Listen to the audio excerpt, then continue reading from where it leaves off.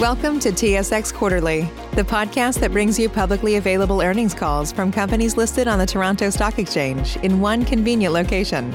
Gone are the days of looking through confusing websites. You'll find the important information right here. Enjoy the call.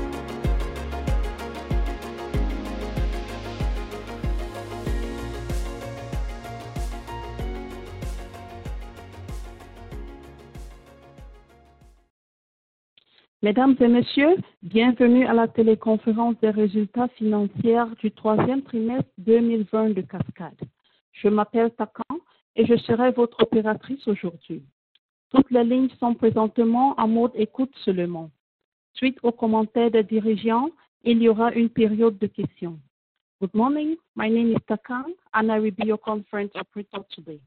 At this time, I would like to welcome everyone to the Cascades third quarter 2020 financial results conference call.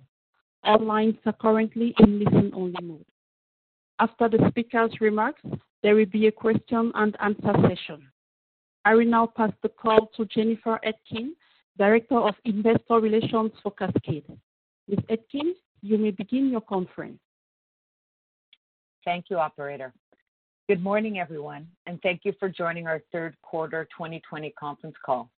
We will begin with an overview of our operational and financial results, followed by some concluding remarks, after which we will begin the question period.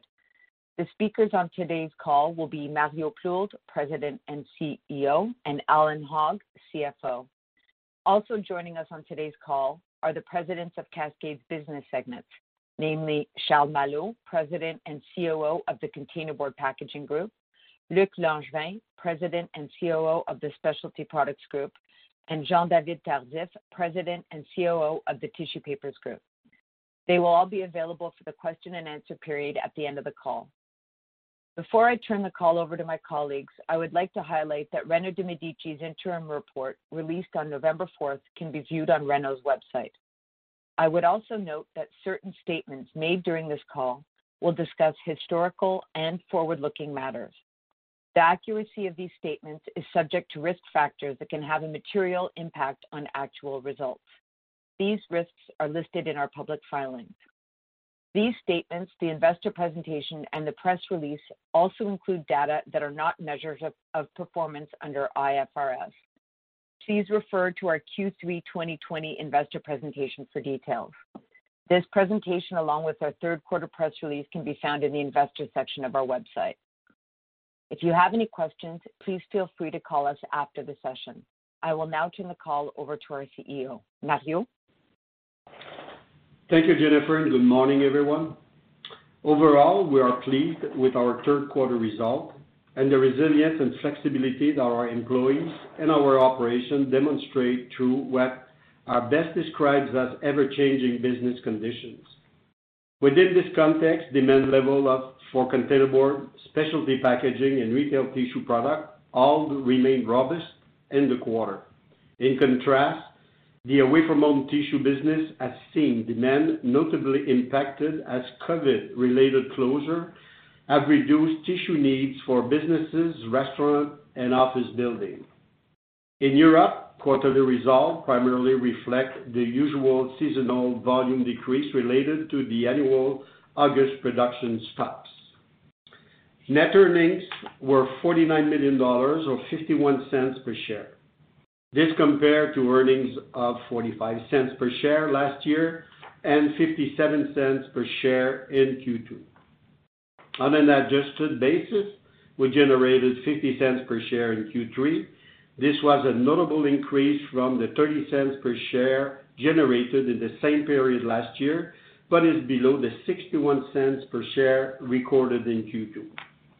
On an adjusted basis, EBITDA of $162 million was 13% below the quarterly record level generated in Q2, but was stable with the $161 million generated in the same period last year. This speaks to the benefits being realized from our improvement initiative across our platforms. On a consolidated basis, our adjusted EBITDA margin reached 12.7% in Q3. Slide 4 and 5 provide details for each of our business segment. On the raw material side, highlighted on slide 6, the Q3 average index price for OCC was up significantly year over year. The price was down notably compared to Q2, during which OCC pricing level temporarily jumped, and what we have previously noted was an unwarranted response to COVID. White recycled paper grade remained stable year over year in Q3 and decreased both 30% compared to Q2. On the virgin pulp side, hardwood and softwood pulp prices decreased both year over year and sequentially in Q3. Moving now to some brief comments on the performance of each of our business segments, highlighted on page 8 through 11 of the presentation. The containerboard segment generated an 11% increase in sales sequentially.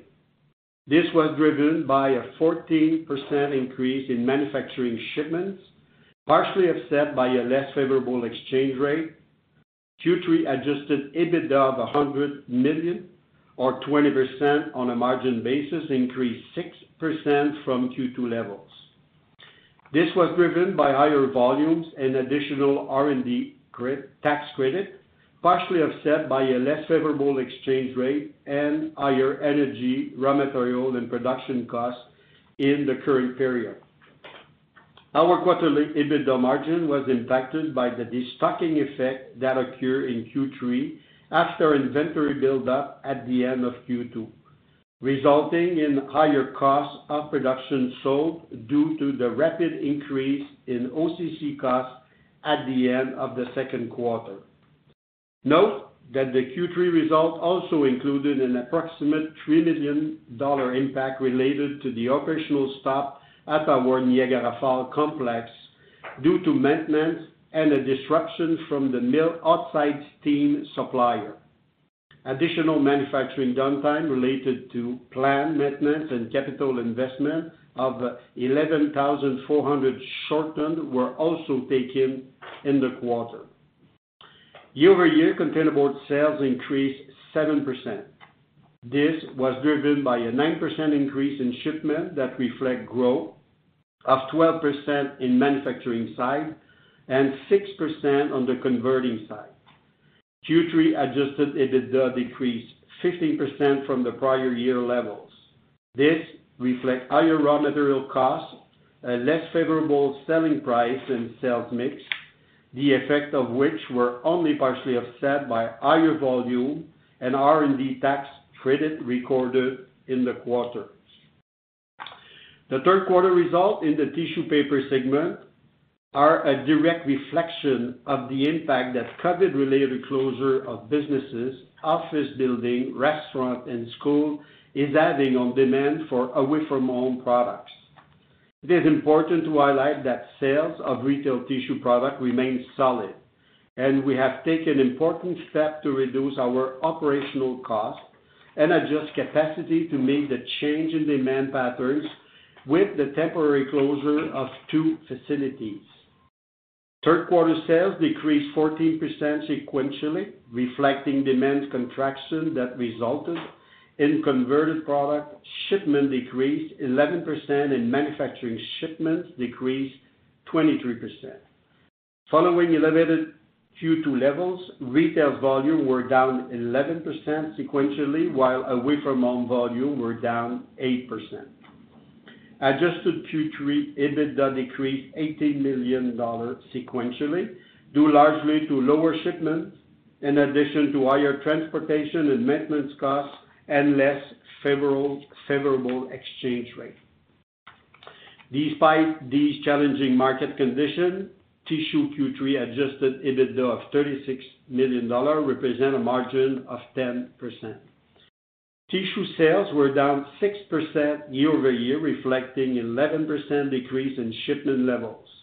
Retail shipment increased 4%, while away-from-home shipments were down 27% compared to the prior year period, the effect of which were partially offset by a higher average selling price and favorable exchange rate.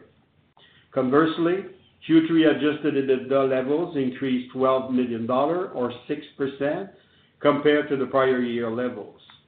This is a testament to the step we have taken to reduce expense level and control costs, which include the plant close in Q1 of this year. Lower raw material, energy and transportation costs, R&D tax credit recorded in the current period, and improved selling price and customer and product mix similarly contributed to the strong result year over year. The European boxboard operation generated solid Q3 results in line with expectations. Sales decreased 2% sequentially, reflecting lower shipments in Western Europe and the usual seasonal production stops in August. Adjusted EBITDA decreased $14 million for Q2 levels due to the same factor and higher maintenance costs. Year-over-year sales levels increased by 2% or $5 million as the benefit of more favorable exchange rate offset slightly lower volume and average selling price in the current period.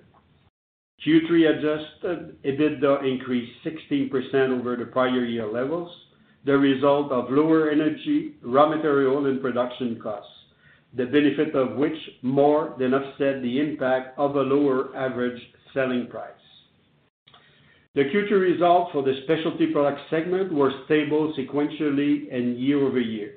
When compared to the prior quarter, sales decreased by $3 million as stronger volume in consumer and industrial packaging were offset by the sales mix impact in these segment and less favorable exchange rate. Year over year, sales decreased $6 million or 5%, a reflection of the combined impact of the divestiture of European activity and closure of a mill in the second half of 2019. Sales volume increased in all subsegments year over year. Adjusted EBITDA level decreased by $1 million sequentially, but were stable year over year. Compared to the prior quarter, Q3 results reflect higher sales in industrial and consumer food packaging, the benefit of which were offset by a less favorable sales mix and exchange rate and slightly higher raw material costs. Year over year, stable results benefited from higher volume and beneficial raw material costs. These benefits were offset by a less favorable sales mix and selling price, and the previously mentioned business divestiture and closure. I will now pass the call to Alan, who will discuss the main highlights of our financial performance. Alan. Thank you, Mario, and good morning, everyone. So I will begin with an overview of our key KPIs on slide 13. Our third quarter shipments increased by 18,000 short tons, or 2%, from Q2, driven mainly by an increase of 14% in containerboard. The third quarter capacity utilization rate of 91% decreased 2% compared to the prior year and 1% from the second quarter levels. Working capital came in at 9.8% of sales, while consolidated return on assets stood at 12.8%. Moving now to sales, as detailed on slides 14 and 15, year over year, Q3 sales increased by $11 million or 1%, driven largely by volume increases in containerboard and specialty products segments, and a beneficial foreign exchange rate for all of our business segments. Less favorable pricing and sales mix impacted sales level in all segments, except for tissue. Sales performance in the specialty product segment was impacted year over year following a mill closure and a business divestiture completed in 2019. On a sequential basis, third quarter sales decreased by $10 million or 1%, largely driven by less favorable effects in all segments apart from European boxboard. Moving now to operating income and adjusted EBITDA, as highlighted on slide 16, Q3 adjusted EBITDA of $162 million increased $1 million from the prior year level. Stronger results in the tissue paper and boxboard Europe segments, coupled with favorable year-over-year corporate activities results, offset the lower containerboard performance. Sequentially, Q3 adjusted EBITDA decreased by $24 million or 13%, as shown on slide 17. This was driven by a weaker performance in tissue and European boxboard. Slide 18 and 19 illustrate the specific items recorded during the quarter. The main items worth mentioning are $13 million of impairment charges recorded in tissue related to the revaluation of certain assets in light of the current away-from-home market conditions. $7 million of gains recorded in containerboard and tissue related to the sale of previously closed assets, and $3 million of restructuring charges that were recorded in the containerboard segment following the announced closure of a facility in Ontario by August of next year. Slide 20 and 21 illustrate the year-over-year and sequential variance of our Q3 adjusted earnings per share and a reconciliation with the specific items that affected our quarterly results. As reported, earnings per share were 51 cents in the third quarter. This compared to earnings per share of 45 cents last year. Both periods included specific items. On an adjusted basis, earnings per share increased by 20 cents compared to last year's results. Slightly higher operating results, lower financing expenses, and lower income tax were offset by higher depreciation expenses, reflecting business acquisition and operational capital projects. On an adjusted basis, sequential third quarter earnings per share decreased 11 cents per share from Q2 2020 levels, largely a reflection of lower operating results. As highlighted on slide 22, third quarter adjusted cash flow from operation increased by $7 million year over year to $115 million. This reflected slightly higher cash flows from operation due to improved operating results and lower income tax paid, offset by higher net financing expense paid in the third quarter, reflecting the impact of the refinancing at the end of 2019. Adjusted free cash flow levels increased by $6 million year over year. Moving now to our net debt reconciliation on slide 23. Our net debt decreased by $95 million in the quarter. This reflects strong cash flow from operations, a positive foreign exchange impact of $32 million, and a favorable $30 million benefit in change in non-cash working capital, partially offset by dividends and CAPEX payments. Our net debt leverage ratio stood at 3 times at the end of the third quarter, down from 3.1 at the end of the second quarter and 3.25 times at the end of 2019. The equity offering concluded on October 22nd will further improve our debt profile in Q4. This, along with other financial ratios and information about maturities, are detailed on slide 24. On slide 25, we provide details about our capital investment plans for the full year. We expect to invest approximately $240 million in 2020, which includes estimated investments associated with our Bay Island project. We remain focused on prudently managing cash flow and managing our debt profile. Currently, including our recently completed equity offering, we have cash and revolver availability of approximately $1 billion. Mario will give you more details and will wrap up the call with a brief conclusion before we begin the question period. Mario? Thank you, Alan. We have provided details regarding our near-term operational outlook on slide 27 of the presentation. Please note that this outlook is based on what we are seeing today and given the current unusual circumstances may change in the coming months. On the demand side, we remain optimistic for our retail tissue and packaging solution in North America. Demand for consumer food packaging and corrugated product used in the food and personal care industry remains solid. Similarly, demand for at-home tissue product also remain good as people are spending more time at home. That said, predicting what the potential impact that the ongoing pandemic will have on both demand levels and demand pattern remain challenging. Given this caution and usual softer seasonal demand in the fourth quarter, we are expecting the containerboard and specialty product segment to generate stable results sequentially. In the near term, performance in the European boxboard is expected to reflect continued uncertainty regarding the economic impact of COVID-19, with volumes and pricing expected to remain under pressure. That said, we remain cautiously optimistic in terms of outlook based on the essential nature of the products, steady volume performance year to date, and the good operational execution and management throughout what has been an unpredictable environment.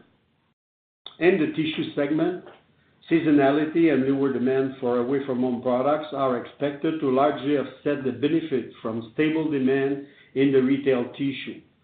Pricing improvement in our ongoing improvement initiative in the fourth quarter. We are focused on optimizing production in our cost structure, which include the closure of 2 tissue facilities in Pennsylvania in December and January. These closures will not impact our capacity, as these tons will be moved to other assets where production capacity has been optimized with our investment in modern equipment. Moving now to raw material, the recovered paper market remains stable in the third quarter, with robust generation providing ample material to meet demand level. We expect OCC dynamic to continue providing a solid tailwind for our paper mills, with material remaining abundant and actual prices anticipated to continue. We're maintaining relatively high inventory levels as a precaution given the less predictable market dynamic caused by the pandemic. That said, we expect market conditions to remain relatively stable for the remainder of the year.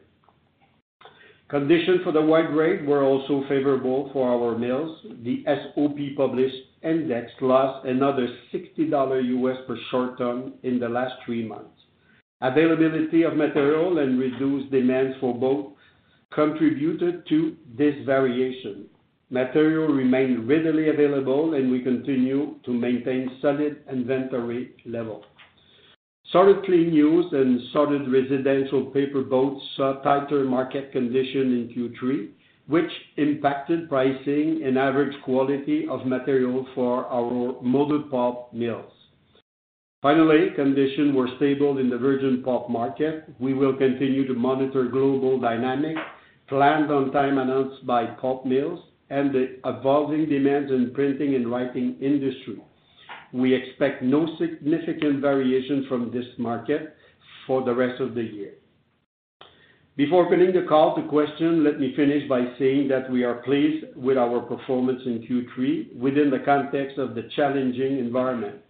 I would like to thank every one of our employees for their continued hard work and resilience during these unusual times. As always, their health and safety remain our top priority, and we applaud their diligence to the safety measures that have been put in place in all of our facilities. Looking ahead, we expect our ongoing modernization initiative investment completed over the recent year to continue to benefit performance. Added to this, we began a margin improvement initiative across our North American operations earlier this year. Targeted areas such as revenue enhancement, production and supply chain efficiency in our organizational structure. These initiatives are expected to generate a 1% annual increase in our consolidated EBITDA margin in each of the next 2 years. Similarly, we expect to begin realizing benefits from the $50 US per short ton increase announced in the containerboard at the end of Q4. With that, we will now be happy to answer your question. Operator. Merci. Si vous voulez poser une question, veuillez s'il vous plaît composer l'étoile suivie du 1 sur votre clavier téléphonique. Si vous voulez retirer votre question, composez le carré. Thank you. If you would like to ask a question, simply press the star, then the number 1 on your telephone keypad. If you would like to withdraw your question, please press the pound key. Again, if you have a question, please press the star, then the 1 on your telephone keypad. We'll pause for just a moment to compile the Q&A roster. Your first question comes from Hamir Patel. Your line is open. Hi, good morning.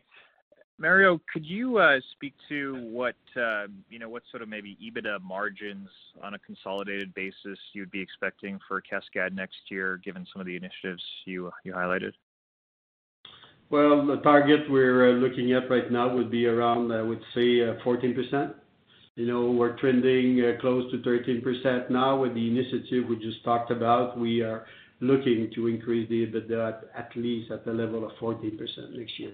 I may remember that our stated target is at 15%, so we're trending towards that. Yeah. Okay, great. Thanks for that. And Ellen, could you speak to, for the CapEx next year, other than Bear Island, what are the larger projects in the envelope? Well, we have not completed yet our budget process, but what we can say right now, there's a few lines that are still to be installed in tissue, as we stated before, during the course of the first quarter. So that would be one of the major project for this year. And also in Ontario, in the containerboard, and maybe Charles can expand on this. There's following the reorganization in Ontario, we will transfer some capacity to the other facilities, and some investment will be needed. But that's nothing major compared to Bear Island, obviously. So.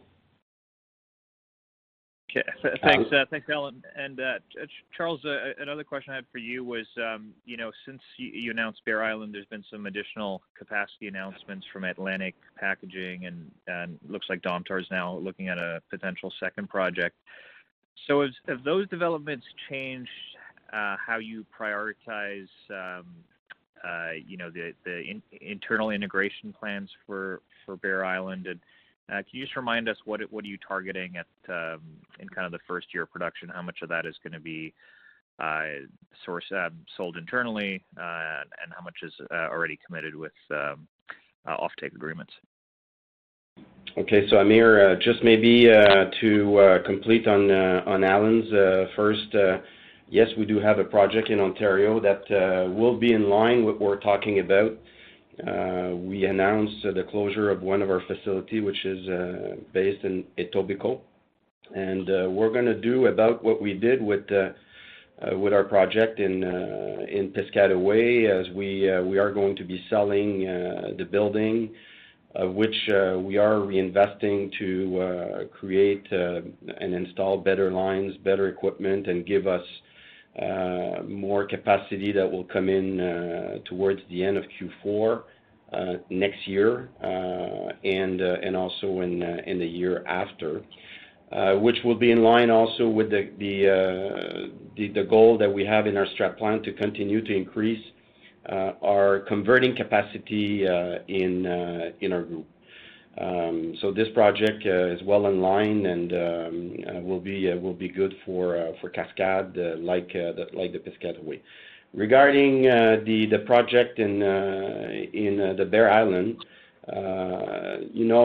the addition capacity, some of which are happening, some of which probably are not going to happen. I don't know, but the ones that have been announced and started.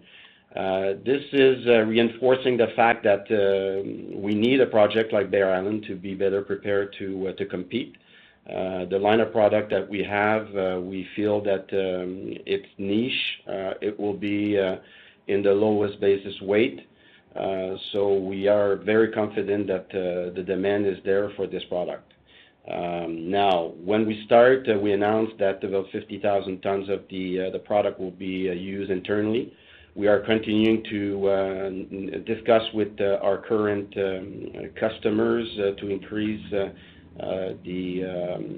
wallet share with them. So this is going in the right direction.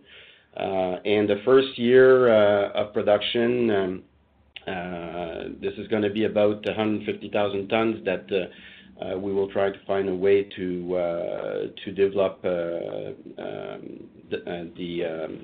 customer base for that. Great. Thanks, Charles. That's all I had. I'll turn it over. Your next question comes from Sean Stewart. Your line is open. Thank you. Good morning, and thanks for all the detail on the prepared comments. A couple of questions. On tissue, with respect to the retail side, there was clearly some pull forward of demand in the initial wake of the pandemic. You're guiding to further volume pressure in Q4, which I guess is mostly seasonal. And Mario, you positioned retail demand trends as solid. I'm wondering if you can give us some context on your expectations into 2021 as economies presumably start to reopen and with the vaccine, and thoughts on the away from home volume trends as that happens as well. Well, I will let Jean-David explain the dynamic between, the demands of the two products, but if ever a vaccine would be coming, obviously there would be a shift in demand for our product, because the school, the restaurants, the hotels will reopen, and this is largely what is affecting our volume right now. It is compensated to a certain degree on the retail side, but, so if ever the vaccine would be there, I think the normal business will probably take a year or two to get back to where it was prior to COVID. But obviously there will be a shift because people are looking to go out and come out of their house. So maybe Jean-David, you want to give a little more detail about the volume between the two dynamics, the two markets. Yes, Mario. Good morning. So you're right. And to your question, Sean, the retail volume is really solid. Right now we're booked 100%. It's the results of Q3 were limited by lower inventory and our capacity. Now in Q4, the thing is we're putting our customer on allocation as well because the demand is strong. So it's right now we're trying to rebuild inventory to get the right or the appropriate service level to our customers. So we're limiting the retail sales. On the away from home, Mario was right. I think that we still have customers that are doing really well. So we have about 40% of our customers that are at budget. So there's some channels or market segment that are doing good. There's some customer also doing good on e-commerce. So we believe that by focusing on the right customer, we can offset the market condition. Right now, we're doing slightly better than the AFPA number on the away from home side. So the problem is what we are overexposed on the away from home market as opposed to some of our peers. So, but we're working really hard to bring more volume toward the retail market and develop new product as well for the Pro line or the away from home line. Thanks for that detail. Second question is on recycled fiber, OCC specifically. It looks like those costs are bumping along the floor. At what point do you expect inflation for OCC, given all the recycled containerboard capacity that's going to be coming onto the market, yours included, the next few years? How do you expect that to feed into OCC inflation, if at all? Well, this is Luc. Maybe I can try to answer your question. I would be very cautious to predict what the market's going to be in the long term. What I can see is that since late spring, we've seen quite a lot of stability in the market despite the strong domestic demand. As you know, the containerboard mills now are running flat out. And despite this, this hasn't created any specific pressure on the OCC market. Export outside of China has been also present in the last few weeks. But on the other side, generation has been very good. So we don't see for the moment any challenge with the OCC price. So what's going to be in a few years from now, for me, it's I wouldn't get there. But what I can say is that is that the duration and demand seems to. I don't see short term with what I have on the radar screen that there's going to be significant change in the market conditions. What it's going to be in 2 years from now, I think it will be too dangerous to make a statement on that. But for the time being, market seems very stable. Okay. Thanks for that detail. I'll leave it there. Thank you. Your next question comes from Mark Wilde. Your line is open. Good morning. Good morning. I have a few questions. A couple on containerboard first. Can you just talk with us a little bit about the cadence that you expect on the roll-through of this containerboard price hike? Okay, Mark. First, I can say that we're still in line with our announced price increase. Our team are working with our customers to implement that. We anticipate that the impact will start gradually towards the end of Q4. But really, in mid Q1 next year, will be about 80% in place. Okay, all right, that's helpful. And the delay is, as you know, we have contractual that takes in consideration timing of the price increase, and that's why it's spread. So we always keep saying that to be fully implemented, it takes about 4 to 5 months to deploy 100%. Okay, all right. That actually seems a little bit shorter than some of your other kind of publicly traded peers, so that's good. Also on the containerboard side, can you talk with us about pre-selling some of that incremental capacity at Bear Island? I mean, I think for a lot of us on the outside, you know, we have Bear Island, and then not too far away at the same time we have Kingsport. So in total, it's a little over 1 million tons of capacity, and we all know that the open market has shrunk. So I'm just curious about what you can do to really try to de-risk that project by pre-selling volume right now. Okay, so like I said, the type of product that we have is lightweight, high performance, lighter weight than most of the installed capacity, and even the one that are going to be installed. So our plan, like we did when we started the Green Pack, is exactly the same thing. Is we are going to niche our product to be able to develop the customer base. Give you an example. Everybody talks about the e-commerce. E-commerce requires lighter packaging, and that can be done in 2 ways. First, design of the packaging, but also the weight of the paper.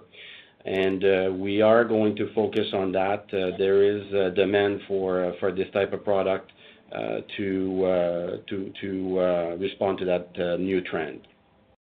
Okay. All right, then just toggling over to the tissue business, can you talk with us about any ability to swing capacity from away from home tissue over into retail-oriented tissue? Maybe just shifting the fiber you're using or anything else you could do to just pivot a little bit? Yeah, no, hi Mark, Jean-David. So we're working hard. There's new product coming. So, for example, we're partnered with a major retailer to develop a new format, which is something not available on the retail market for now, but that will be made on a bath tissue away from home line. So that will book that line because, as I said earlier, the demand for retail is pretty strong. So there's probably 750,000 cases that we will be able to sell for that product only. So it's difficult. It's most of the lines are dedicated, as you know, like multi-fold, single-fold, R1 towel. Those are lines that you cannot do anything other than away-from-home product. But definitely there's some lines, bath line, kitchen roll towel, those lines have been migrated to retail products. So those lines are fully booked. But all in all, it's right now we're up to about 10% of the capacity that was migrated from away from home to retail. So we're continuing in that manner, but most of the lines are away from home dedicated, I would say. So. Okay, and then the last area I wanted to touch on is just inflation, and we've already talked about OCC, and it is pretty striking that we've seen this tightening in the containerboard market, and not really seeing any pressure on OCC at this point. But this lack of Chinese imports seems to have shifted that market. The other issue on inflation, though, at the moment seems to be transportation costs. So I wondered if you could talk a little bit about your exposure to kind of higher trucking rates. Mark, it's Mario. Basically, right now we see a tightening in the transportation, and we see that it's more difficult to get trucks and to service us, and we see a little price increase. But this dynamic in the market of logistics is really fluctuating. So we feel it's temporary right now. It's probably related to the activities in the commerce business. So as we are busy in the containerboard, people are buying more. I think it's related to that. If markets slow down, I think then we could see reduction in pricing of transportation. We do have a center of excellence is managing all our logistics throughout North America, and they're working really hard with the asset owner, to monitor and manage the pricing that we have and give them some volume to maintain good logistic pricing. So we're fighting. We're working hard to reduce this inflation. And maybe we can add also, Italian speaking, that to mitigate that with the acquisition of Orchid and all the modernization and closure we're doing in tissue, it's also related to this and to optimize our network of product and so on to reduce these costs given what is happening on the open market. So. Yeah, okay. And Alan, just any sense, just kind of across all of Cascades, how much of your trucking would be on, on a contractual basis, maybe an annual or a multi-year contract versus how much is just indicative of the spot market prices we see? Well, we've made a lot, as Mario mentioned, with our Center of Excellence. Over the last few years, we've put everything together under one team, and now I believe we are maybe, is it 90% contracted? I think it's a little less than that, but we were in the high, let's say 70s. 70s are yeah. So we still have some inroad to do, but we have a large portion of our trucking that's already contracted. Yes. Some for 1 year and some for multi-year. Okay, that's helpful. I'll turn it over. Again, if you would like to ask a question, please press star, then the number 1 on your telephone keypad. Your next question comes from Zachary Evershed. The line is open. Thank you. Morning, everyone. Quick follow-up for you on the potential to migrate from away-from-home tissue into consumer. For those lines that could be converted, what intensity of CapEx would that require, and what's involved in the transition? Oh, it's limited. We're talking about $1 million, $1.5 million per line for wrapping capacity, usually. So when you talk about a few lines, it's probably less than $5 million overall. So it's not that much. But the thing is, we're trying also to limit CapEx because we've shut some facilities, as you know. So we have some retail bundling or wrapping equipment that we're moving right now. So, for example, there's some wrappers from Arizona that are now being installed in Granby, where Granby used to be 100% away from home plant, and it's going to produce more and more retail plants. So, as Adam mentioned as well, the fact that we're having less sites is also helping us to better manage costs and have facilities that are both for retail and away from home, because in the past, Granby or Skiphoos were 100% away from home plant, and now there's more retail in those plants. So on the West Coast, for example, it's going to be 50-50 retail and away from home next year, so as opposed to 100% away from home last year. So we're trying to move toward this with limited capex with the existing equipment that we have. That's really helpful, thanks. And could you give us a ballpark idea of how many away from home lines are dedicated and can be converted in the network? And the number of lines, that's a good question. There's probably, I will say 5, maybe 5 plus minus 1, 4 to 6 maybe, but most of them can be converted with really limited effort because it's already kitchen roll towel or single roll bat lines. The one that required investment, there's probably 2 or 3 lines right now. But the thing is, by the consolidation, we're also stopping smaller or older lines by consolidated. So as you know, we've announced foreclosure. We've done foreclosure so far. We announced 2 more for the next 2 months. So there's a lot of effort to consolidate and focus on the right product with the right margin with the right customers. That's great. Thanks. I'll turn it over. Your next question comes from Paul Quinn. Your line is open. Yeah, thanks very much. Morning, guys.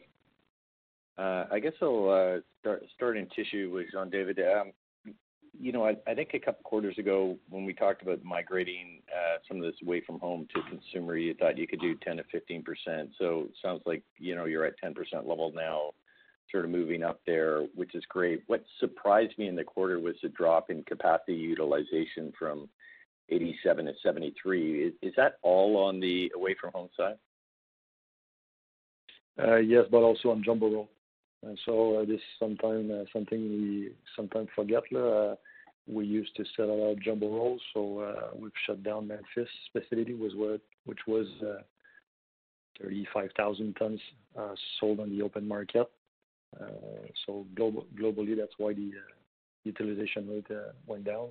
Same thing on the West Coast. Our integration level in the West Coast is limited, so we had to shut down or curtail both machines there for a few weeks.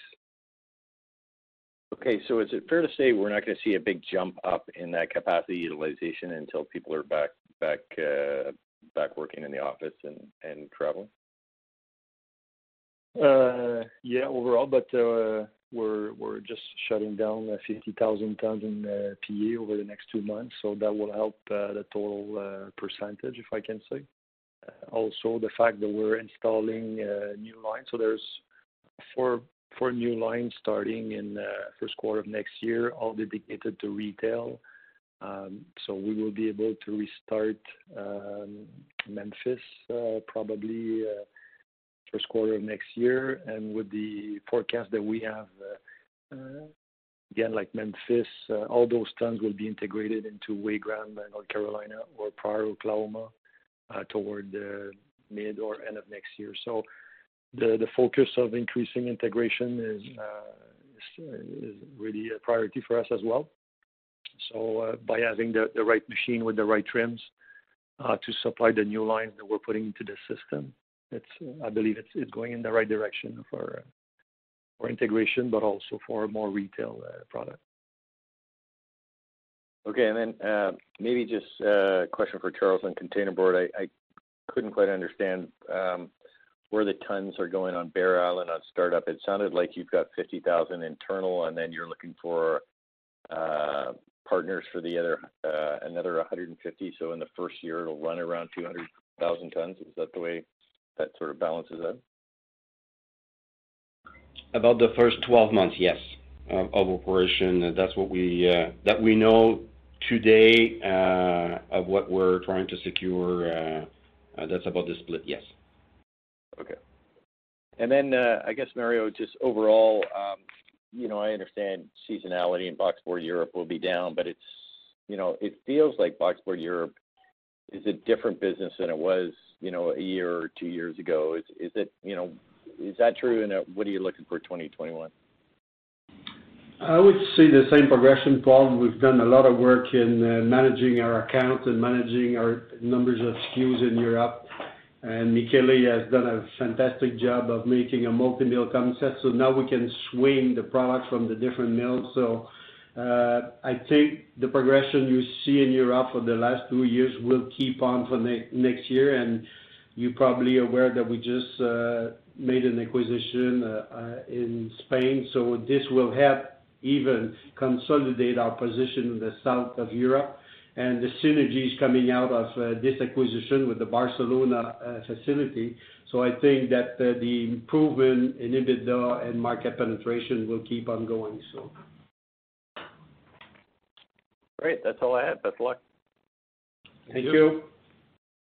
Thank you. There are no further questions at this time. Mr. Plot, please continue. Thank you, everyone, for being on the line today. Looking forward to talk to you after Q4, and be safe in the meantime. So thank you, everyone. Have a good day. Thank you. Merci, mesdames et messieurs. C'est là me fin à la conférence d'aujourd'hui. Vous pouvez maintenant raccrocher. Thank you, ladies and gentlemen. This concludes today's conference call. You may now disconnect.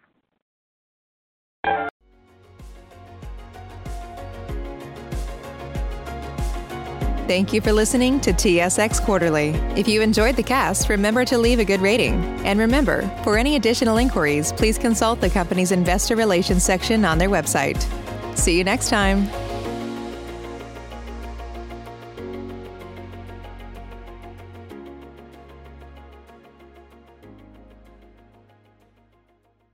Say goodbye to your credit card rewards. Greedy corporate mega stores, led by Walmart and Target, are pushing for a law in Congress to take away your hard-earned cash back and travel points to line their pockets. The Durbin-Marshall credit card bill would enact harmful credit card routing mandates that would end credit card rewards as we know it. If you love your credit card rewards, tell your lawmakers, hands off my rewards. Tell them to oppose the Durbin-Marshall credit card bill.